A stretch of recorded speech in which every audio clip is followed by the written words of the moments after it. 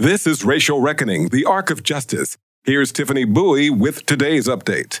24 years after her son was killed by St. Paul police, Marilyn Hill got back her son's belongings. Demetrius Hill was killed by Officer Gerald Vick in 1997 at an apartment complex. He was 18 years old. The police said he was a robbery suspect that pulled a gun on officers, but his mother questions whether the police report is true. She doesn't believe her son had a gun, and she doesn't believe the officer stopped to talk to him, but instead he opened fire as her son was opening the door to his grandparents' unit.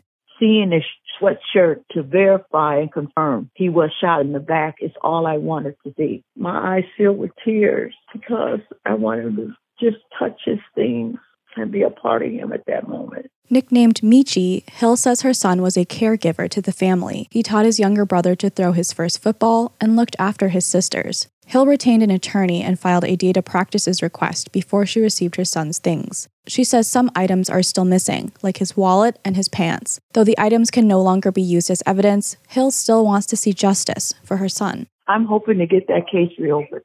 And if I don't ever get a case reopened, I am trying to get my voice out there and the story told, because I really search for the truth. And once I find out that the truth is they murdered him, I want to have my son's name taken off the record as far as an aggravated robbery, so I know he's innocent. I want my son to be proven innocent. Officer Vick was given an award by the St. Paul Chief of Police for his actions in Hill's case. 7 years later, he was shot and killed while working undercover. For the Racial Reckoning Project, I'm Tiffany Bowie.